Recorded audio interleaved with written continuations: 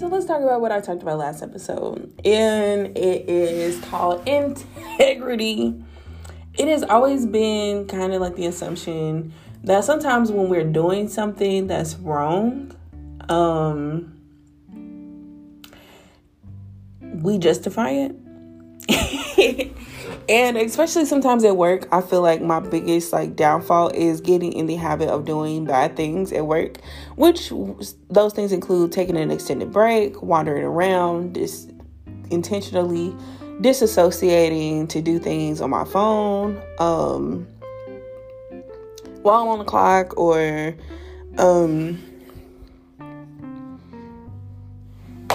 not listening, not participating, not asking questions when I need help. Full-blown self-sabotage at work. At a point, once I get a good grip of the job, any information past training, I really just don't be paying attention to, unless it's in a one-on-one type of setting. And this past week, I definitely realized how much I did not get out of training based off of those key elements. But on the floor, I legitimately struggle in some of those areas. I won't lie, it ain't a total success. But as far as breaks and doing things that are important to the job's functionality, I definitely have been doing that. And I'm really proud of myself. But having to realize that, in certain situations, sometimes we cause our own drama by doing things that we know we aren't supposed to do, by just simply not being present or actually asking questions or asking for clarification, or even just coming back intentionally from brunch or lunch or whatever, dinner. I work a type of job where it is sit down and work for X amount of hours a day. I do that type of job in customer service. So,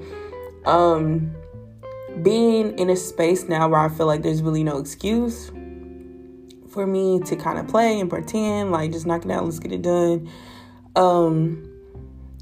I think it's really important that we work on our integrity. I think so much of what we do is self-sabotage, and we start to become this type of person that I feel like very, really negative and nasty, and we become the problem.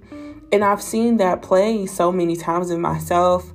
I start to self-sabotage by not doing the work in the way that I know I can do it, and versus actually building the strength and the skill, versus just kind of just doing what I want to do. And you need to agree with what I want to do, instead of just finding a job that functions the way I want to function. You know what I mean? So I think also that is a part of why I feel like I've been really successful, is that I was very specific about the job that I wanted and what it allows me to do, which is extremely beneficial for me. The traveling part of it, I can travel and do this job. 1, 2, I can literally be anywhere doing anything. As long as the work is getting done in excellence, they really don't care. And it pays well enough for me to pay my bills. It may not pay for the extras, but it does the function that it's supposed to do.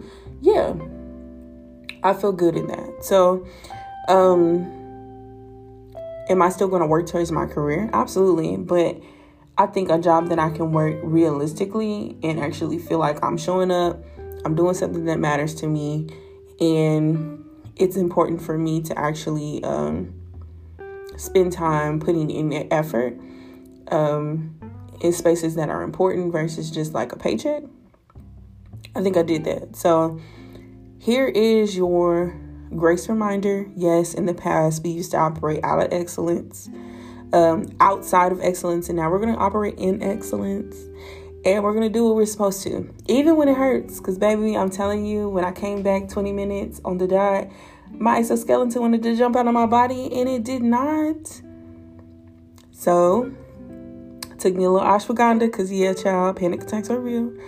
And I sat down, and I did my job, and I made it to the end of my shift. So, now that you know what I'm doing this week, what are you doing? Hope it's something great. Have a great day.